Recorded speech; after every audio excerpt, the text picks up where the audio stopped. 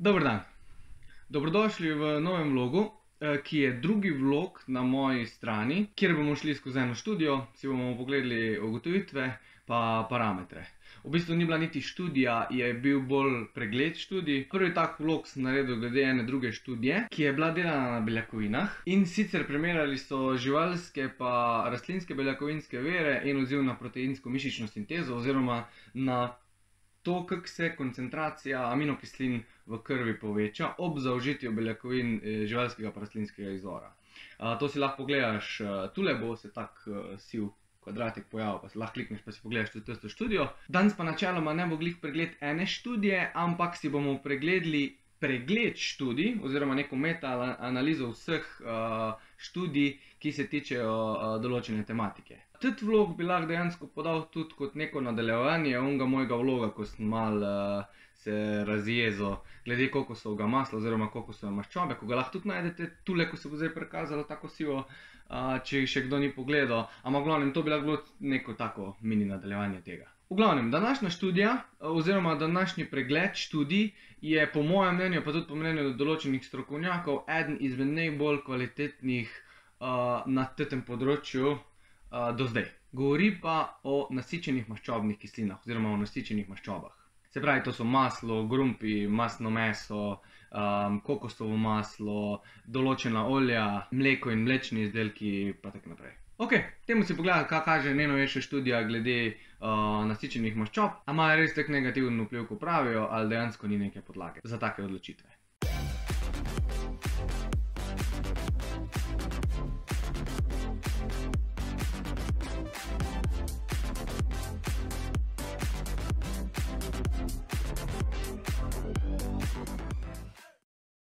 Študija je bila objavljena par dni nazaj na strani Journal of the American College of Cardiology, ki je eden izmed vodilnih oziroma, če ne kar vodilni portal oziroma ustanova, ki preiskuje oziroma ki se ukvarja z kardiovaskularnim sistemom, nasploh srčno-žilnim sistemom in vsem, kar je z srčno-žilnim sistemom povezano. Se pravi, kaj povzroča srčno-žilna obolenja, kaj znižuje srčno-žilna obolenja, pač vse, kar se glede tega tiče. Zdaj za študijo, če hočeš prebrati celo, je treba plačati 35 €, na njihovi strani je objavljen samo nek abstrakt, ampak jaz pač na srečo sem se potrudil to študijo pač dobiti, zato da lahko ne govorim samo o abstraktu, ampak me je dejansko zanimala celotna študija, ki obsega 45 strani, pa da jo zdaj tule obnovim. Študijo bom tudi posredoval, ampak samo v Patreon skupino, teda če koga zanima, se lahko pač prijavi Patreon skupino, pa tam pogleda, bo PDF verzija celotne študije. Tule bom pa samo določene abstrakte oziroma določene dele študije delil z vami. V glavnem, v študiji začnejo, kako se je tam okoli leta 1970 vse začelo s tem, da so začeli promovirati kako nasičene maščobe oziroma večja količina maščob v našem prehranskih navadah pač povzroča oziroma zviša tveganje za srčno-žilna obolenja in se je ful promoviralo low fat, high carb in postavile so se tudi neke smernice, da naj bi nasičena maščoba ne obsegala 10% našega dnevnega kalorijskega vnosa. Pol se na hitro dotaknejo tudi, kje se določena vrsta maščobe sintetizira, na kak način se sintetizira, kakšen je njihov oziroma kakšen je efekt te maščobe na biološke sisteme. Predvsem poudarjajo tudi to, da maščoba pa maščobne kisline ni eno in isto, da ni eno in isto, če ti dobiš maščobo iz določenega vira prave hrane, ne vem, tako da bi rekel, ne vem, iz avokada oziroma iz neke ful predelane stvari, kot je na primer McDonald'sov hamburger, da tudi če je ista nasičena maščoba, ne povzroča istih bioloških efektov in pa nasplošno malo sestavi maščob. Zdaj tule ne bi neki ful utruje, ampak s tem bolj, ko ne začnejo. Tule bolj tudi proti koncu pol omenijo študijo, ki se imenuje 7 Country Study, bom tudi tule delil, ki v bistvu kaže na to, da pač potem, ko so študijo naredili, pa so pokazali, da kao neke nasičene maščobe oziroma vnos maščob ne bi koreliral s tem, da se srčno-žilna obolenja zvišajo, so pokazali pol potem, da so se zmanjšali, pač glih zaradi te študije tudi, neverjetno, zmanjšal se je vnos maščob, pa povečal vnos ogljikovih hidratov, pa se tveganja za srčno-žilna obolenja niso spremenila. Teda tule že nekaj ni čisto štimalo. Tule lahko vidite tudi, da so pregledali kar veliko število nekih bolj kvalitetnih študij, ki so sicer bile bolj epidemiološke, ampak so kazale, da ko se je znižal vnos maščobnih kislin, predvsem nasičenih maščobnih kislin, in povišal vnos ogljikovih hidratov, pač zdaj kalorijski vnos je bil približno isti, ni bilo zdaj, da bi pač bilo ful več oziroma ful manj, se pravi, na račun maščob se je zvišal vnos ogljikovih hidratov, se incidenca za srčno-žilna obolenja oziroma kakršnokoli kardiovaskularno stanje ni spremenila. Tudi po pregledu določenih študij, ki so zaključili, da obsega 80% svetovne populacije, so zaključili, da študije oziroma analize kažejo na to, da ne samo, da se po povišanju, ko začnemo mi uživati več maščobnih kislin, da se ne zviša incidenca za srčno-žilna obolenja. V nekaterih primerih se celo znižajo se, to je bilo pa bolj konsistentno, celo možnosti za kap. Tako da dejansko, če pogledamo, višja količina nasičenih maščob v prehrani je znižala vzroke za kap in celo znižala oziroma je bilo na isti ravni za srčno-žilna obolenja. Mi je bilo pa zanimivo tudi to, kar sicer nisem pričakoval, ampak je bilo zanimivo, da so določene raziskave pokazale, da ko povišamo količino ogljikovih hidratov, ki so pač bolj iz škrobnate vrste, se pravi škrobnatih ogljikovih hidratov, se dejansko poveča incidenca za srčno-žilna obolenja oziroma neka stanja.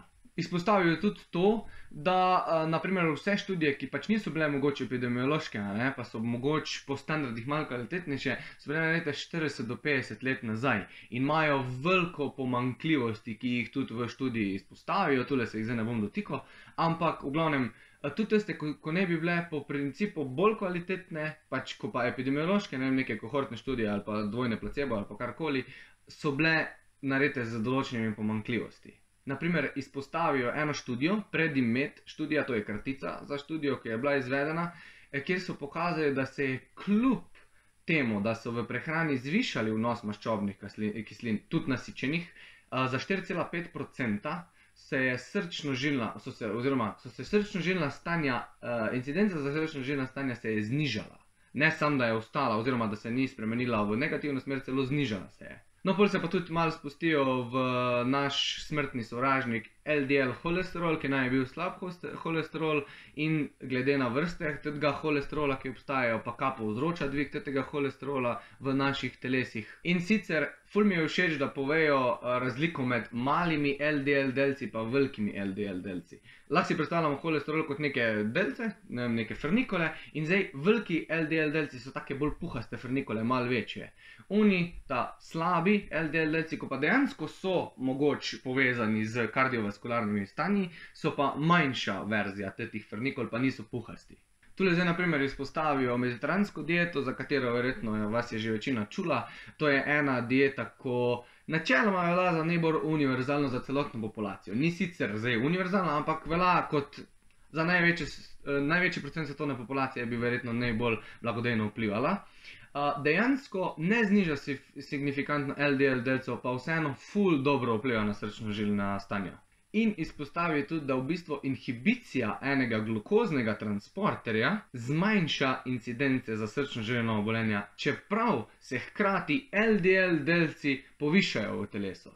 To pol ne štima, da načeloma bi mogel biti LDL delec oziroma LDL holesterol krivec za srčno-žilna obolenja. Zdaj, vse, kar zaenkrat kaže raziskave glede LDL delcev, je to, kar sem že prej rekel, obstajajo puhasti, malo večji delci, pa malo manjši LDL delci. In samo malo manjši oziroma mali LDL delci so povezani z srčno-žilnimi stanji oziroma z poslabšanjem kardiovaskularnega sistema. LDL delci, veliki oziroma puhasti, niso povezani s tem. Zdaj, kaj je pa pol problem, ko hočemo mi LDL delce znižati, znižamo maščobe oziroma nasičene maščobe v prehrani, s tem se znižajo tudi dejansko pomembni HDL delci holesterola. To so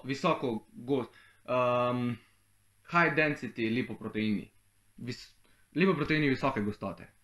No in pol se osredotočijo še malo na inzulinsko rezistenco. In le zakaj se osredotočijo na inzulinsko rezistenco? Kaj sploh je inzulinska rezistenca? Najlažje si inzulinsko rezistenco predstavljamo na tak način, da naše telo ne zna izkoristiti ogljikovih hidratov, ko mi damo v telo. To se lahko zgodi tudi pri nižjem kalorijskem vnosu. Se pravi, ni spet ja, oglikovi hidrati ne bojo nič naredili, če bo kalorijski vnos poštiman. Ne, pač ni res. Raziskave kažejo, da inzulinska rezistenca lahko močno vpliva na srčno-žilna stanja. Mogoče ima to kaj povezavo s tem, ko sem prej govoril v prejšnjem videu o kokosovem olju, kako se LDL receptorji obnašajo ob visokem vnosu ogljikovih hidratov oziroma pri vnetih. Teda, če koga zanima, si lahko gre tudi to pogledati. Zdaj tu bi se glih osredotočil na to, kar določeni oziroma veliko kateri prehranski strokovnjaki pa razni portali, ko so zdaj bolj znani po Sloveniji o prehrani, pravijo pač, da so važne bolj kot ne oziroma samo kalorije ven, kalorije net.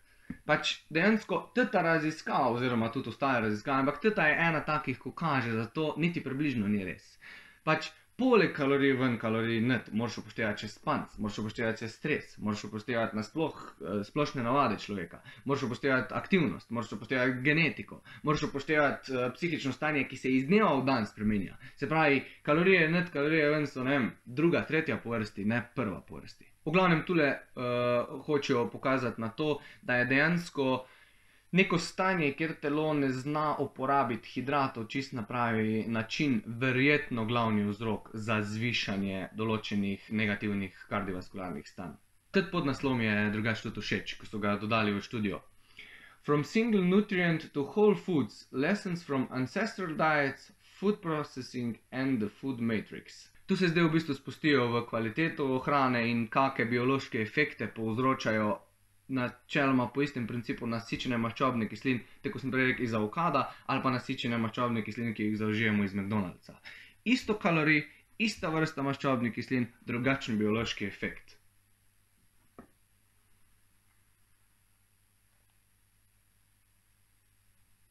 Ok, zdaj, če gremo tudi malo pogledati, kar tudi v študiji oziroma v tem pregledu pogledajo, malo grejo gledati tudi antropološki vidik prehrane, ki je pač bilo pokazano, da 10 000 let nazaj, takrat, ko smo bili najbolj razcveti, ko smo se najbolj razvijali, ko smo dobili dvojni volumen možganov od prej, katera hrana je bila popularna. In so pač ugotovili, da te je bila v naši prehrani najbolj popularna, glede na antropološke podatke, ko jih imamo. Naprimer udomačitev nekih ovc, nekih koz, udomačitev bivolov, pol kar je bilo od olj oziroma od nasičenih maščob, kar so znali, to je bilo bolj kot ne avokado olje, kakšne olje iz olivnega oziroma ne olivno olje, niti olive. In pa seveda kokos, tudi iz kokosa so dobivali maščobo. Ne zdaj, da so si jo predelovali, ker 10 000 let nazaj niso znali, ampak takrat smo jedli dejansko to. Bolj kot ne mesna dieta z nekimi rastlinami, ki so imele visok procent maščobe. To zaenkrat pač kažejo antropološki podatki 10 000 let nazaj. Zdaj, ta rastlinska olja, ko jih imamo pač zdaj, ko sem jih tudi zadnjič omenil v videu, ki lahko v bistvu so večji krivec za kardiovaskularna stanja, pa jih vsi priporočajo, so se dejansko začeli uporabljati, ne vem, 200-300 let nazaj, ko smo mi začeli obdelovati rastline na tak način, da smo lahko izločili tudi olja, pa jih pol hidrogenizirali oziroma karkoli pač naredili z njimi. A ja, ko smo glih pri kokosovem olju, pa veri maščob, ki so jih dobivali, se pravi avokado, olivno. Študije, ki so bile narejene, ne vem, 40 do 50 let nazaj, zato sem prej omenil, da so bile pač pomanjkljive. Naprimer, večina študij, ki je pokazala, oziroma če ne kar vse študije, ko sem jih pač jaz prebral, ko je pokazalo negativen vpliv kokosovega olja na organizem ali miši ali ljudi, je bil narejen z hidrogeniziranim kokosovim oljem.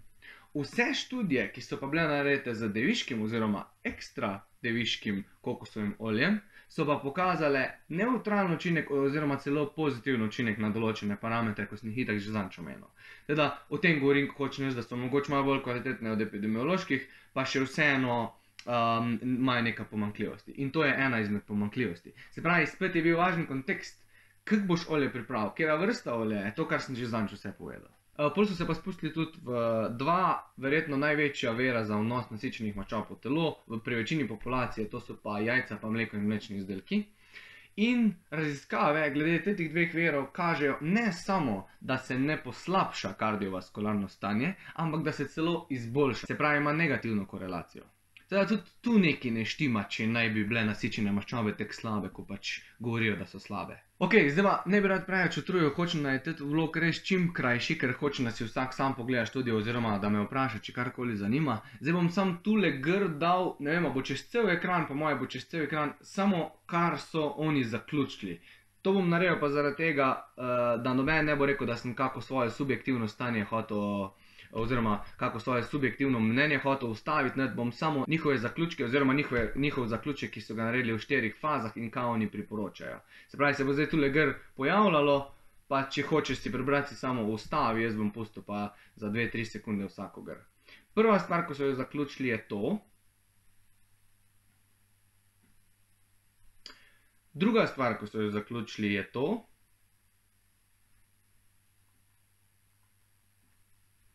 Tretja stvar, ki so jo zaključili, je to. Četrta stvar, ko so jo zaključili, je pa to. Ok, zdaj pa dejansko moj zaključek. To je pa bo mogoče malo subjektivnega mnenja tudi noter, ampak mislim, da je ta študija v prvi vrsti pokazala, koliko mi še ne vemo glede prehrane. Pač dejansko je tako, kot sem zadnjič rekel, ne vem, sem rekel vlogo ali kaj, mi dejansko, kar lahko rečemo, da vemo glede prehrane oziroma prehranskih strategij, je 5-10% tega, kar pač imamo mi zdaj bazo podatkov. 90% tega ali je celo narobe, tako je bilo zdaj za nasičene maščobe, ali je pa samo to, da je preveč študij iz obeh dveh stvari. Pač dejansko glede prehrane oziroma glede prehranskih strategij lahko skoraj vsak, ko ima neko svoje mnenje, najde neko podlago v študijah za to. Zaradi tega, ker je preveč variabilnosti. Vsak človek bo se na isto prehransko strategijo odzval čisto drugače. To mislim, da je študija v prvi vrsti pokazala. Teda zdaj še enkrat več se pokaže, da ni vse črno in belo, da ne zdaj pomeni, da če boš šel na low carb, high fat, boš pa zdrav, tako je bil tvoj sosed Mičo, ampak da dejansko mora vsak pri sebi najti glede na njegov lifestyle, glede na njegovo genetiko, glede na njegov stres in da mogoče niso pomembne samo kalorije ven, kalorije net, da je mogoče bolj pomembno tudi to, iz česa prihajajo tiste kalorije in da ena vrsta prehrane ne bo delala čudežev in pa po mojem mnenju tudi neka optimalna prehranska strategija ne obstaja več. Tako je obstajala, ne vem, 10 000 let nazaj, ko so bile bivoli, koze, ovce, pa avokado, olive, pač to zdaj na grobo govorim, zaradi tega, ker tej populacija tudi niti še ni bila takrat razpršena po celem svetu. Zdaj pa imamo v Aziji svoje, v Afriki svoje, v Evropi svoje, v Ameriki svoje. Že sam okolje spreminja naš odziv na pač določene hranila. Teda pač to mislim, da je zdaj pokazala ta študija. Se pravi, ne se bati nasičenih maščob, ne se bati ogljikovih hidratov, ne se bati beljakovin, ne vem, česa bi se lahko še bal. Bojte se kvaliteto hrane oziroma bodite pozorni na kvaliteto hrane, pa vsak naj sam sebi prilagodi prehrano. Ne gledati, kaj je jedel tvoj sosed Mičo, pa kaj je en prehranski strokovnjak napisal na internet, sam se poglobi v sebe, pa kaj tudi najbolj paše, pa pač malo mogoče pregledaj študije, ali pa kontaktiraj enega prehranskega strokovnjaka, ko pač nima nekih svojih subjektivnih mnenj skozi, pa jih ne vsiljuje, pa je odprt za nova dognanja. Pač, sam to je moj point. Ok, še enkrat vas spomnim sam za Patreon, zdaj sem dobil spet enega novega, pa verjetno se bojo paketi mogoče malo spremenili, zdaj ker sem dobil nek predlog, v Patreon skupini smo tudi ful dejavni, lahko tule vidite na strani, zdaj pač, če koga zanima, me lahko podpre, pa bo dobil mogoče malo bolj poglobljen content, pa za vse, ko vas študije zanimajo, čisto vse, kar povem, delim v Patreon skupini, tako da tam lahko v bistvu vse izvedete še bolj podrobno. Če vam pa kaj ni jasno, pa da vas kaj druga še zanima glede tega, kar pa še nisem povedal, pa prosim sam napiši zasebno sporočilo, pa takoj, ko imam cajt odgovorim. Hvala lepa, če ti je bil video všeč, lajki, lahko subscribaš, lahko deliš, to bi mi ful pomagalo za moj kanal. Jaz sem pa potrudil, da bo čim prej spet nov video ven. Ajde.